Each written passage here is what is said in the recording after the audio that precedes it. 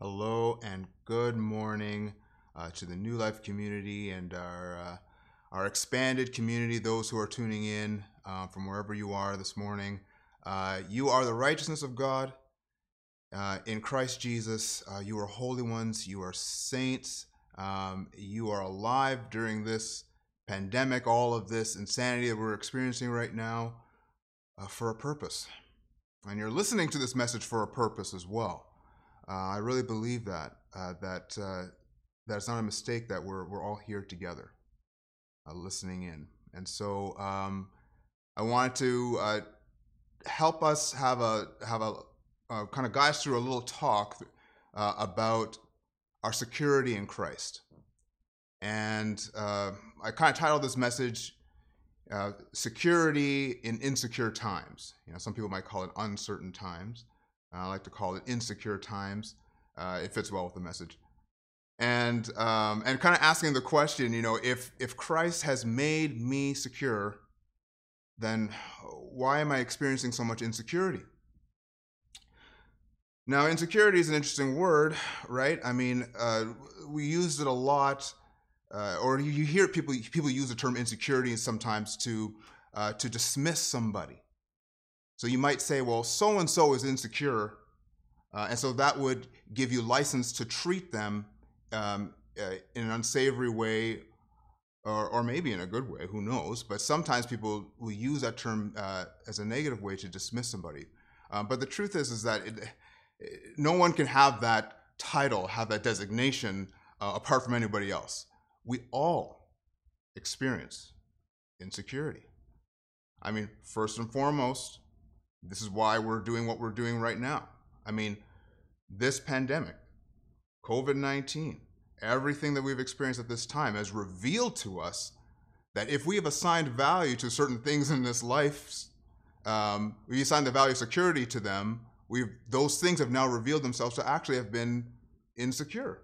Maybe something that we shouldn't have assigned value to because it's now been taken away from us so quickly. And whatever we might have thought was secure and always going to be there is now gone.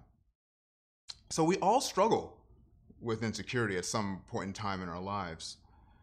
And for one point in time in my life, I struggled with it considerably. And I would say that as a teen, it was sort of a catchphrase to use the term insecure.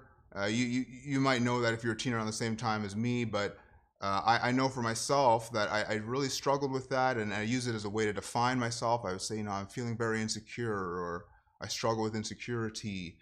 If you know a little bit of my story, I came to faith in 1999. I was at a youth event, at a youth retreat, and I experienced the presence of God in a really remarkable way. And what it did is that it made me come to a place where I realized I needed to be serious about being a believer. I need to choose to do this. And so I did. But one thing didn't actually change. One thing was still very present with me. It was a desire to feel wanted.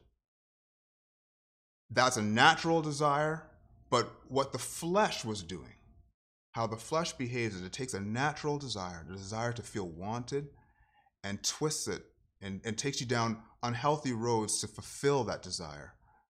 And so even though I was a believer, even though I was made secure, I was now joined with Jesus' spirit. My spirit was joined with his spirit. I was now a new creation. Jesus Christ was my life. I have a security here and now and for the future to come. But I was still feeling and experiencing insecurity. Now, this was primarily because I assigned the value of security to being accepted by people. Do you know what I mean by that? Have you ever experienced that? Where you were looking to other people's approval or affirmation in order to feel like you were safe, secure, wanted, accepted. I'm pretty sure all of us experienced that at some point in time in our lives. But this really came to a head. This really came to a head when I went to this youth event. And so there was a group of us all together. It was about a year removed from when I came to faith. And basically, it was this event that happened, every Victoria Day weekend, where they just got a bunch of teens together at a university campus, and they got like these really cool bands. Does anyone remember 1,000-Foot Crutch? Anybody? Are you embarrassed that you know the name? I think they still make music, but anyway. So 1,000-Foot Crutch was there. It was this big deal, and then there was like this really amazing worship, this electric worship, and then an electric speaker on top of that. And then what they did is that they invited all of the teens that were there to come up to the front and get your life right with God again, if you needed it. And when you come up here, we're going to pray for you, and you're going to receive the second blessing. You're going to receive the filling of the Holy Spirit. Now, what I don't want to do is I don't want to throw shade on the tradition that I grew up in too much, because I believe for a lot of people there that experience was sincere. But what I'm going to describe for you is a really pivotal, but generally dark experience for me. So I saw all these students that I went to church with, and I saw them getting up and going down to the front. So here I am, I'm sitting there and I'm like, okay, if I don't do this, first of all, everyone's going to reject me as being somebody who does not want, to be right with God, who doesn't want, a second blessing or to be on fire for Jesus. So I thought to myself, okay, I got to get up, I got to go down there. But then I also thought too, well, God will be disappointed if I don't, so I better make sure I go. So I go up to the front, and what's happening is that there's kids, there's teens there being prayed for, and they're falling over. They're experiencing the presence of God, and it's making them fall down. And so I see that these people are at the front, and they're praying for the kids, and they're kind of going through the kids in like waves, and then the kids are like falling over. And then I see like the people coming closer and closer and closer to me, and I see kids falling down, and I'm like, oh my gosh, I gotta fall down. I better fall down. So they come up to me and they pray for me, and I fall down, and it's not sincere. I just made sure I looked like everyone else, and I was lying on the ground, and there may have been kids there who had a sincere experience, but there may have been kids just like me who didn't. And I was lying there, and people were getting prayed for, and I heard all this milling around me, and I was just like, this is so ridiculous. Why am I lying on the ground, this dirty ground? Does anyone know I'm doing this? Does anyone care? Then the voice starts coming to me. You're fake. You're a fraud. This whole Christianity thing is just something you're putting on. You're not really accepted by these people, and you never will be. You are unwanted. See, I was sincerely seeking Jesus. I was made secure, right, by Christ. I mean, as a believer, I was seeking him, but I was still getting that gnawing sensation that something was wrong. So I got up and I left. No one followed me out. I went out and I left the building, and I was walking around outside, and I was just frustrated and upset. I made a call home. I cried. I went back to my dorm room, went to sleep, got up in the morning. No one asked me what happened to me. I was totally alone in this scenario. When I was preparing this passage and reading through it, it really brought me back to this memory. So I thought it was only so suitable that I brought up the story, because in the passage we're going to look at, we see a group of people who came to Jesus. They were seeking Jesus. They were seeking Jesus, but he didn't answer the question that they had on their minds. He didn't give them exactly what they wanted. Instead, he found the weak spot. He found where their beliefs were incorrect. Jesus found where they were insecure, and he pushed on that area. He pushed them to consider that they had assigned a value of security to something that they should not. And so even going through this passage, I was reminded that at that time of my life, I was holding on to insecurity. Sometimes we talk about insecurity like it's something that restrains you. Like, it's like I'm insecure about this, and so it restrains me from doing what I should do or should not do. But sometimes we can hold on to insecurity. It can be something that defines us. I will feel safe and secure when I feel wanted by people. But that's an insecure thing that happens and it doesn't happen. So we're going to look at a passage today about a group of people who discovered or heard from Jesus himself that he himself is security. That Christ as life is as secure as you will ever get.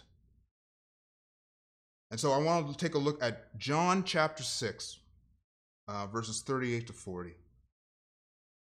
And I want to read it for us this morning. It goes like this. This is John chapter 6, verses 38 to 40.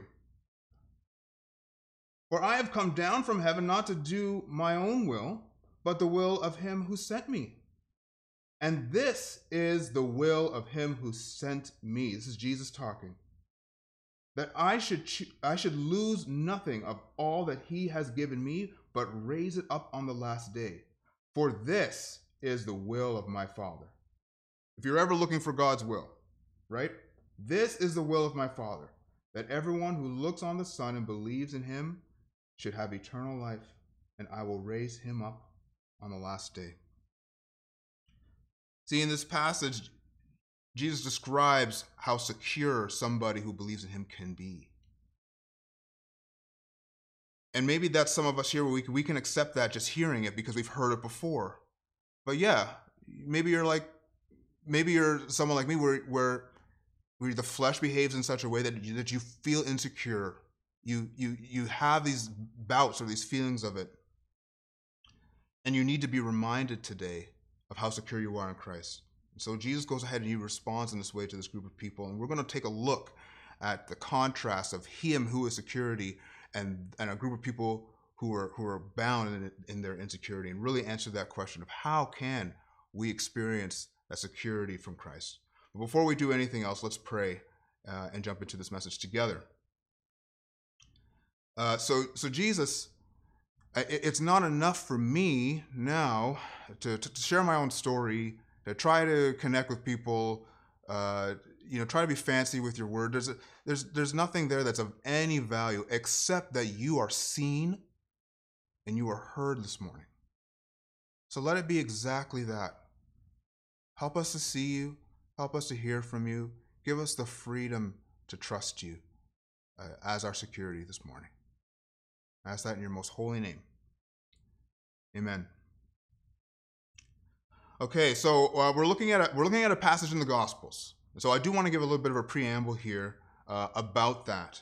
And one thing that's always great about going to the Gospels, something that's great to know, is that it's important to realize that the people who are interacting with Jesus in the Gospels, they are not under the new covenant. So they're still under the old covenant, but they do have something that is similar to us. They also experience indwelling sin. They have not been made alive in God, but they do experience it. And so sometimes it's great for us to go to the Gospels because we can get a bird's eye view of how the flesh kind of behaves.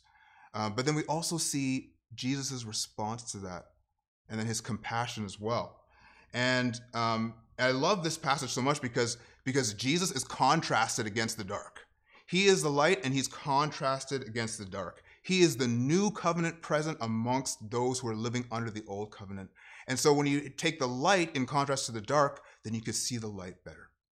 And so that's what we're really after today. And when we see Jesus better, we'll have the freedom to trust him more. And that's what I'm really excited about. So let's just jump into this passage together. And what I'm going to do is I'm going to read it in full, and then I'm going to give some context as we're going back and forth through the passage. So please follow with me as best you can. And yeah, maybe you want to put down your Lucky Charms. I don't know, but let's just try to focus and get through this one. All right. Okay. Let's read it together. So let's start with John chapter 6, verse 22. So on the next day, the crowd that remained on the other side of the sea saw that there had been only one boat there, and that Jesus had not entered the boat with his disciples, but that his disciples had gone away alone. Other boats from Tiberias came near the place where they had eaten the bread after the Lord had given thanks. So when the crowd saw that Jesus was not there, nor his disciples, they themselves got into the boats, and they went to Capernaum seeking Jesus. And when they found him on the other side of the sea, they said to him, Rabbi, when did you get here? And Jesus answered them, Truly, truly, I say to you, you are seeking me, not because you saw signs, but because you ate your fill of the loaves. So I want to pause right there and just talk about these verses we've just read. So what we see here, just kind of painting a picture, Jesus is on a roll.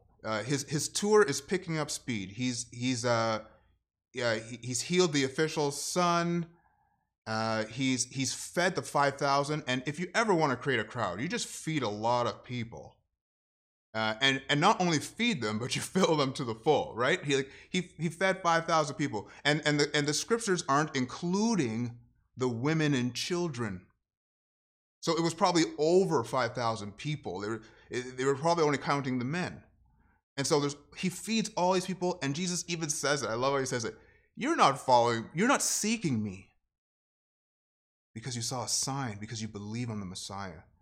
You're seeking me because you had your fill. You ate as much as you could eat. And that's why you have left where you were to come and find me. And give you a picture of it, they had to walk around the lake, or they had to take boats across the Sea of Galilee, which is a lake, but they had to take boats across or walk around it to come and find Jesus on the other side of the lake, which was Capernaum.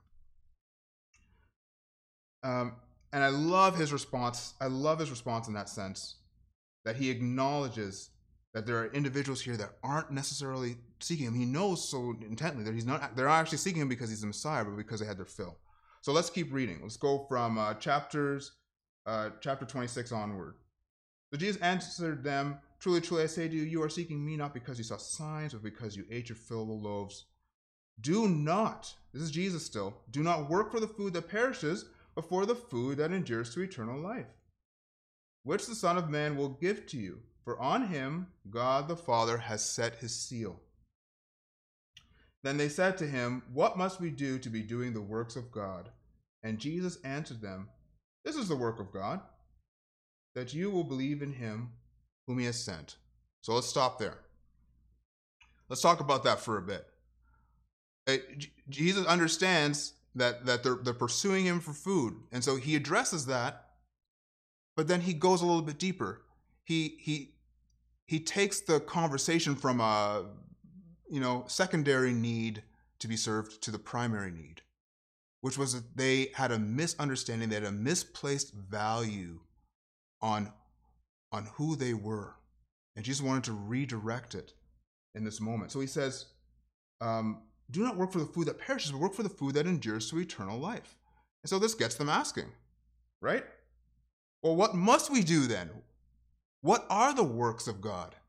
And this is a great passage for any of us who are in the New Covenant, under New Covenant teaching. We love this passage.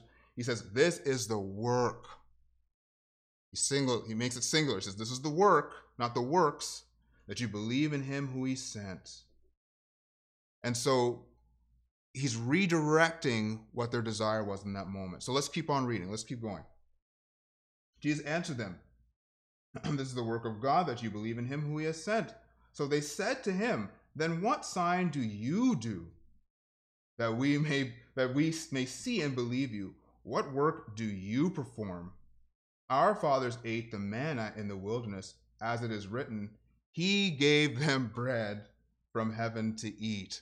I just think that's so curious too, right? Because they're using the scriptures back on the Word of God himself, the Word of God incarnate. They're saying, well, look, it's written. This is a very valuable sign. If you want to prove yourself to be the Messiah, you got to feed a lot of people, because guess what? Moses did that. So if you're greater than Moses, you got to do it. So let's continue on. Let's continue reading and see what Jesus' response is.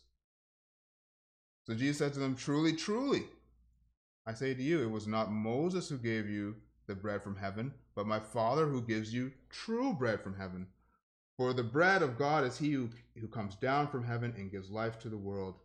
They said to him, Sir, Give us this bread always."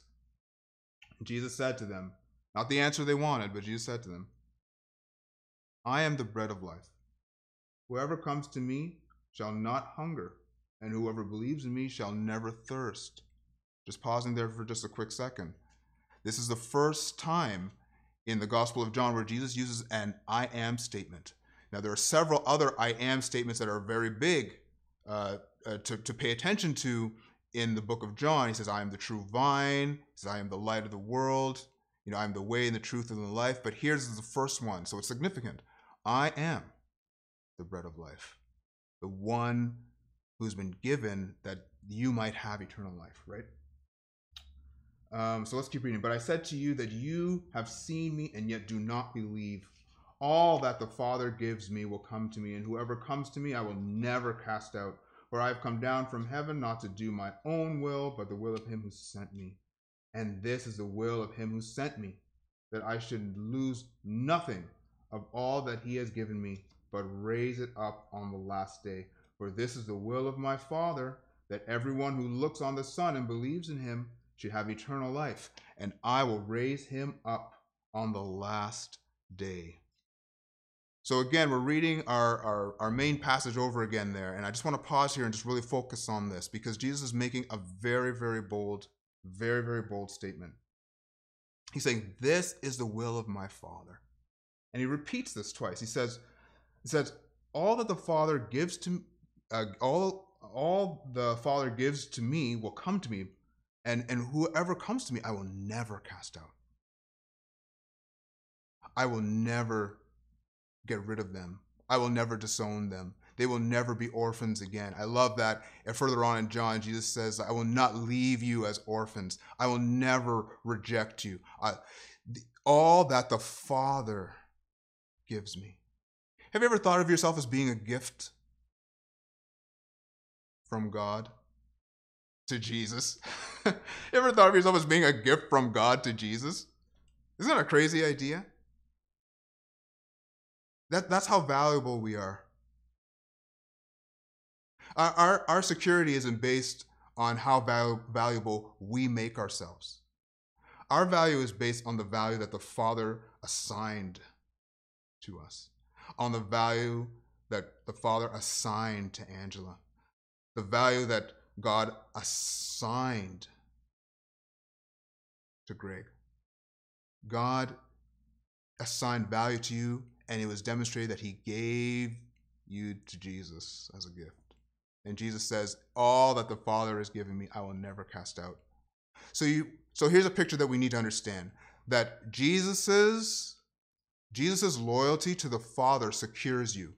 Not your loyalty to God, not your loyalty to do everything right, to obey the 10 Commandments, to stop eating black licorice.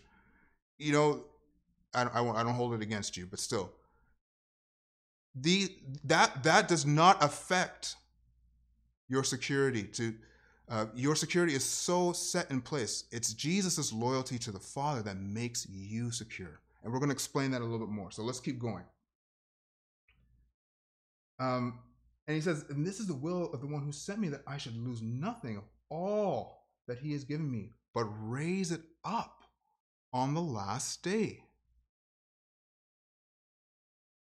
And not only raise it up on the last day, but he says, "I will give them eternal life." So there's a two-pronged thing going on here, right? We understand that Jesus Christ himself is eternal life.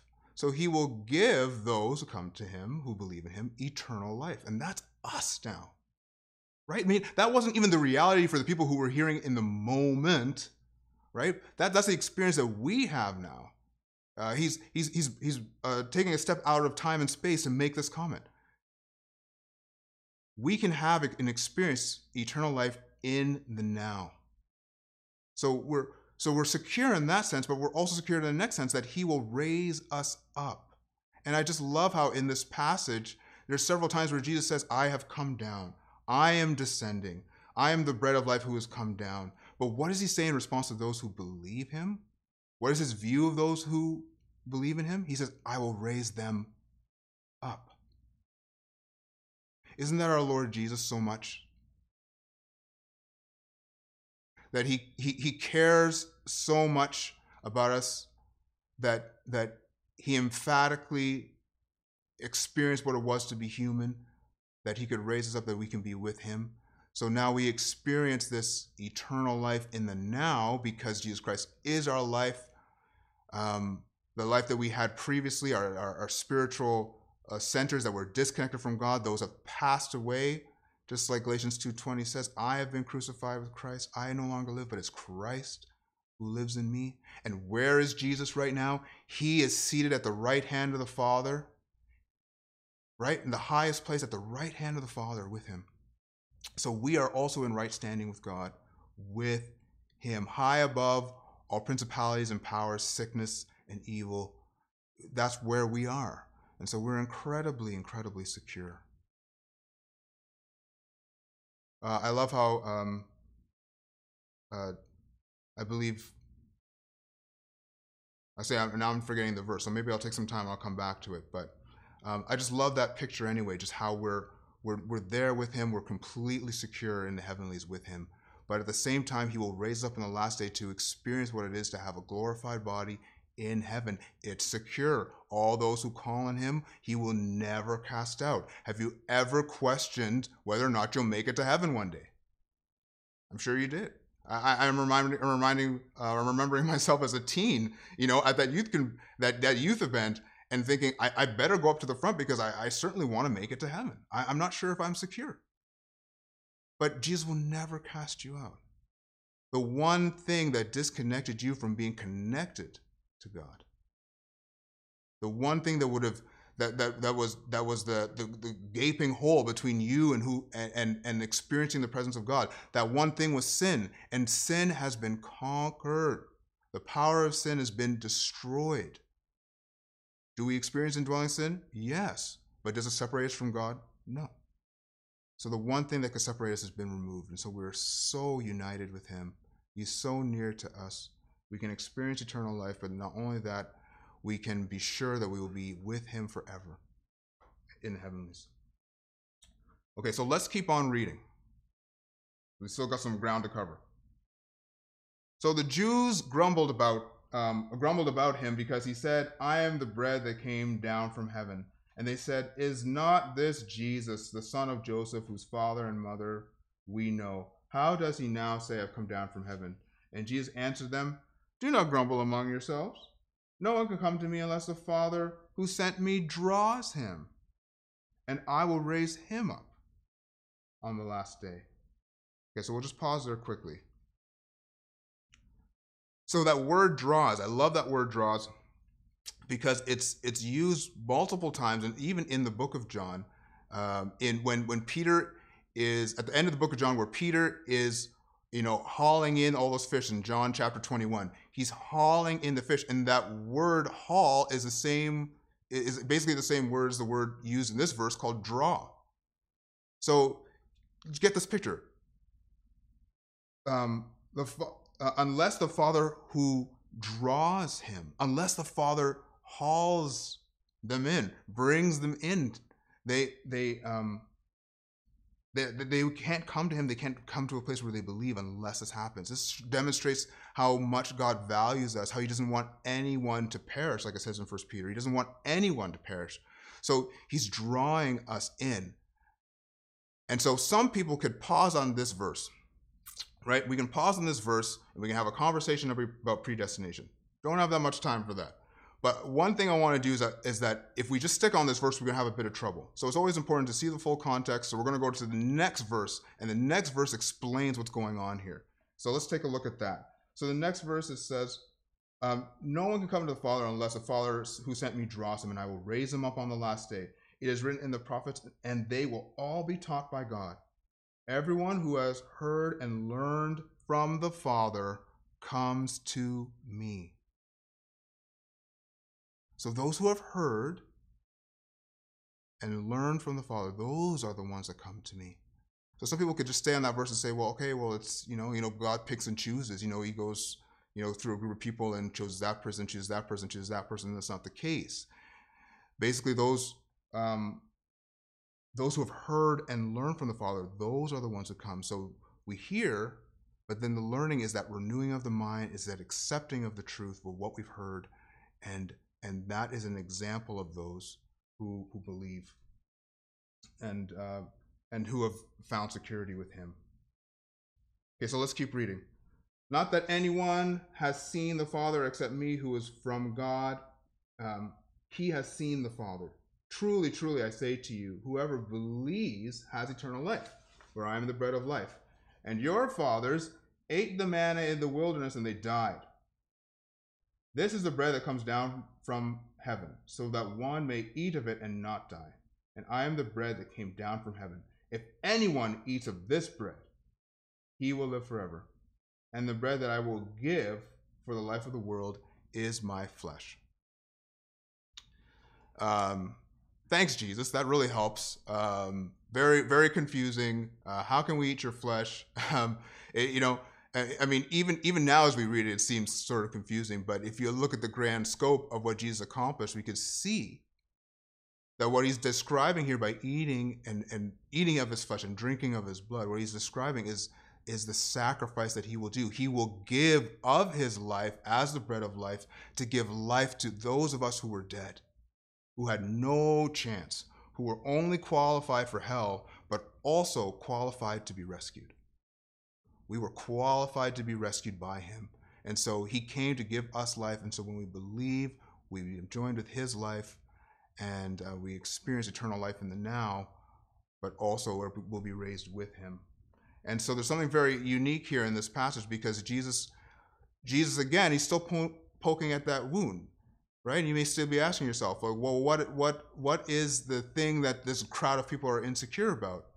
And their insecurity is the fact that they've put so much confidence in Moses and the law, and how God demonstrated himself to identify with the people of Israel at that time. But Jesus reminds them, if you hold on to that part of your past, you are holding on to something that is insecure. Because here's the truth. Your fathers ate the bread and died. Your Moses himself ate the bread and died. Matter of fact, most of your fathers died in the wilderness. A whole generation of them passed away in the wilderness because they grumbled. They grumbled in receiving the bread, to receive the bread, matter of fact. So Exodus talks about that. But then Numbers 11 talks about how they even grumbled after the fact because they ate the bread and they were tired of it. This generation that just didn't get it. And it wasn't right for them to identify with Moses being above Jesus at this time, because Jesus was here and now. The bread of life, the rescuer was here. And instead they were holding on to something that was insecure when security himself was right in front of them. We have to ask ourselves, if I've been made secure in Christ, like we've seen, if my security in Christ is based on Jesus' loyalty to the Father, then why do I struggle with and experience insecurity? Here's a track and field analogy. I love track and field analogies. So when you're running the relay, or you're running track and field at all, the focus is to be putting all of your power and energy into your legs. You come out of the blocks if you're running 100 meter, or maybe you're running 100 meter hurdles. You come out of the blocks and all the focus is on your legs, because your legs are powering you to run forward. And you're supposed to be moving your arms, but you're moving your arms so you can keep your balance and get the most out of your legs, pretty much. And if you're clenching your fists while you're running, you're expending energy. And when you're running, especially in track and field, you're always trying to catch every millisecond to stay ahead of your personal best or stay ahead of the competition. And so if I'm clenching my fists while I'm running, I'm wasting energy. I'm not getting the most out of this experience. Even more so in relay, when you have a baton and you're running and you're chasing somebody else, if you're clenching the relay bar, then you're going to be wasting energy. So you have to hold it sort of lightly, but just enough that it doesn't fly out of your hands, and you're just charging forward.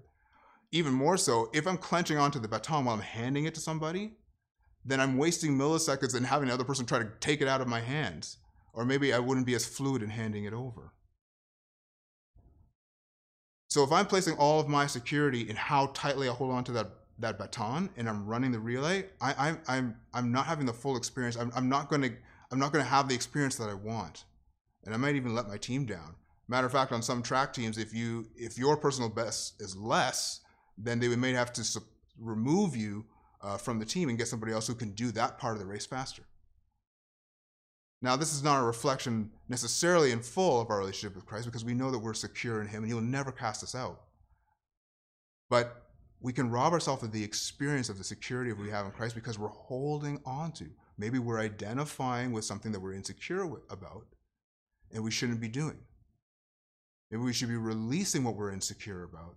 Maybe we need to be honest with the Father about what we are insecure about so that we could take hold of the beauty of what we've experienced now with eternal life in each and every one of us.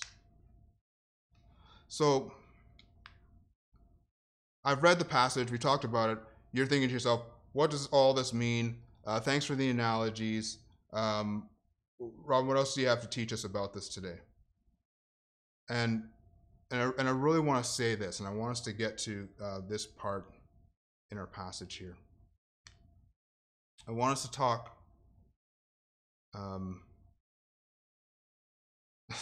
you know what? I'm using this iPad here, and I just lost the page, and I do not know how to get it back. Do you think you can help me here quickly? So everybody, Mr. Ross here is going to help me. He's going to rescue me in this moment.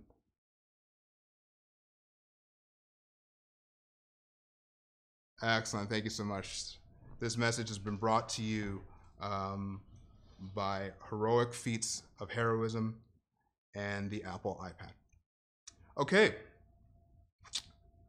I want to read some passages to you that I feel are just going to kind of wrap up this conversation, because there's something here that we do need to understand, and we need to understand again to what extent do we have been made secure, and if we are making ourselves secure on our own terms and not on God's terms, well, then we will never fully experience the security that we have in Him. And so let's take a look quickly at what we've learned through this passage about how we've been made secure. And so we're going to look at that just quickly now. We're going to pull up on the screen for you.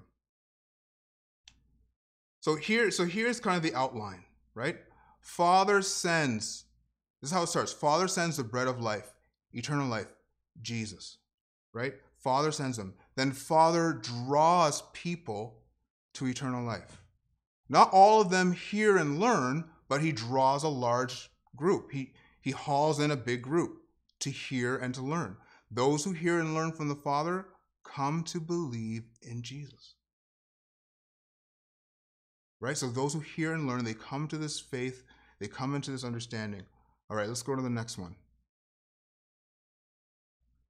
So what we also understand from this passage is that believing is accepting that Jesus must die. Right? We accept that he must die and that we must also partake in his death. So not only did he come and die and we must eat, as his description that he gave, we must eat of his flesh and drink his blood. When we do that, we are partaking in also his death. And that is also what happened on the cross. We were crucified with him. And so those people who experience that, they believe that, they receive eternal life now. And those people will never be lost by Jesus. We never have to question whether or not our salvation is secure. It's secure. Jesus says, I will never cast out those whom Father has given me. And those people will be raised up on the last day. So those two things can give us the opportunity to know and to see that we are secure. And even in that vein, Romans chapter 6, verse 7 to 11 says this: For one who has died has been set free from sin. Now, if we have died with Christ, we believe that we will also live with him. We know that Christ, being raised from the dead, will never die again. Death no longer has dominion over him, for the death he died to sin, once and for all. But the life he lives to God. So we must also consider ourselves dead to sin, but now alive with Christ forevermore, which is a beautiful, beautiful picture for us to receive. That there's nothing, again, that can separate us from him. The one thing that could have done it has been removed. I love how Romans 5, chapter 5, verse 17. This is a verse I forgot from earlier, and I'm remembering it now. Well, now that I'm seeing it. that that it says that how much more we have now been saved, not only by his death, by the removal of sin, but how much more have we been saved now by his life, that we have received his life from us, that Jesus is our life. And so since he is our life and he doesn't struggle with insecurity, he has nothing to be insecure about, we have now been made secure because he is our life. How much more, in that word saved, how much more we've been saved by his life. That word saved is a present understanding of a wholeness.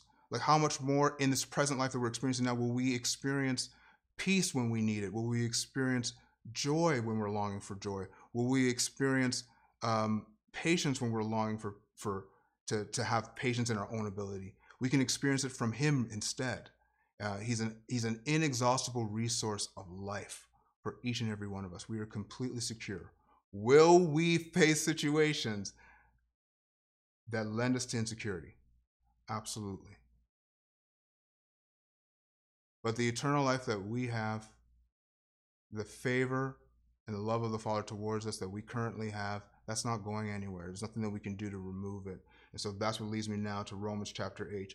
And you knew I was coming to this, right? Because we're talking about being separated from God. So we're talking about Romans chapter 8, verses 31 to 38. I'm going to read this as we prepare to close.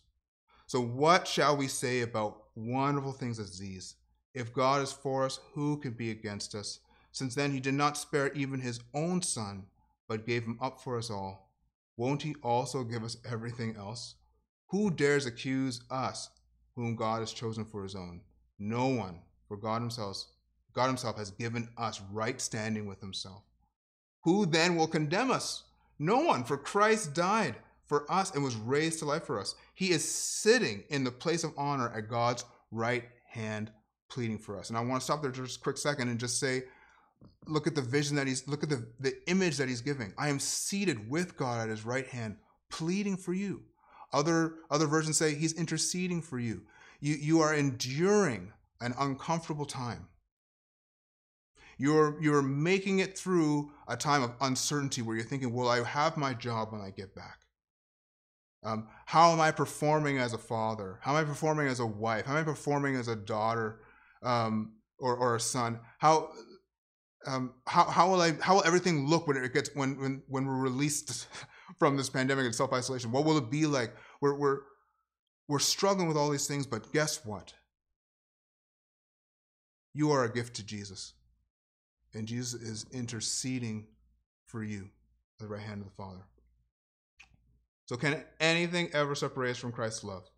Does it mean he no longer loves us if we have trouble or calamity or are persecuted or are hungry or are going through a pandemic or are dealing with COVID-19 or in quarantine? No. Despite all these things, overwhelming victory is yours through Christ who loved us. And I am convinced nothing can ever separate us from God's love, neither death nor life, neither angels nor demons or black licorice or any of those things that are listed there in that verse. Okay? No power in the sky above or in the earth below. Indeed, nothing in all creation will ever be able to separate us from the love of God that is revealed in Christ our Lord.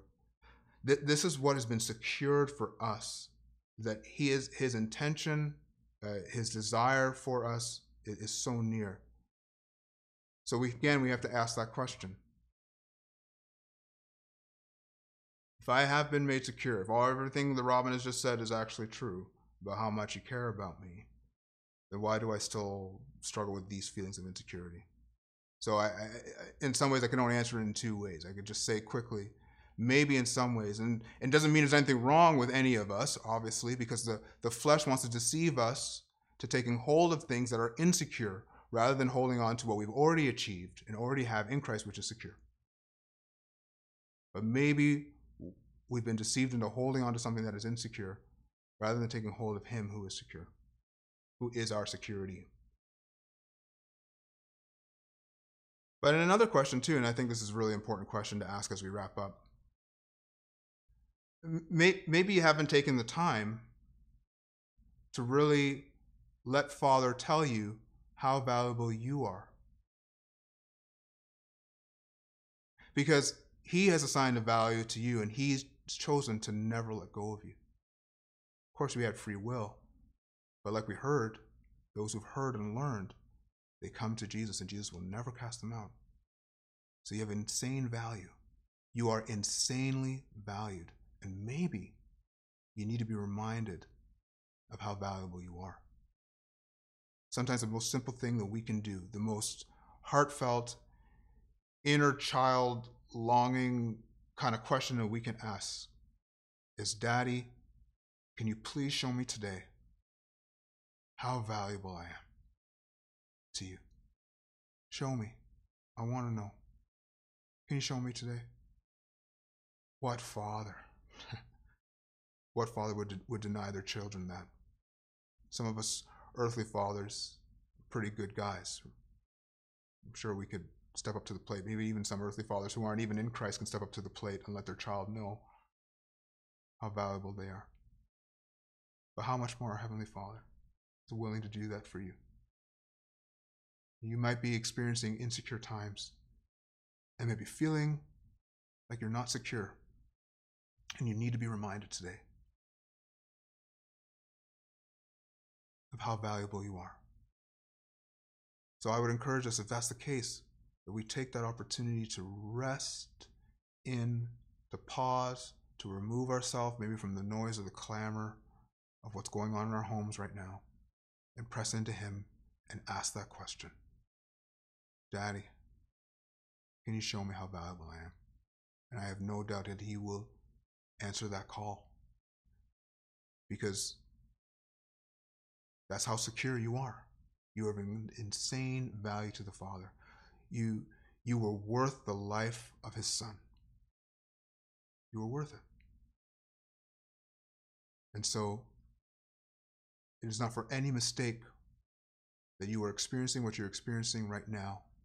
Let it be instead an opportunity for you to go to Him and be reminded of your value. Thank you so much this morning for paying attention, for following along, for enduring some technical difficulties. I love you, but the Father and Jesus Himself and the Holy Spirit, they love you all the much more. So let's press in and find that out today. Have a great morning.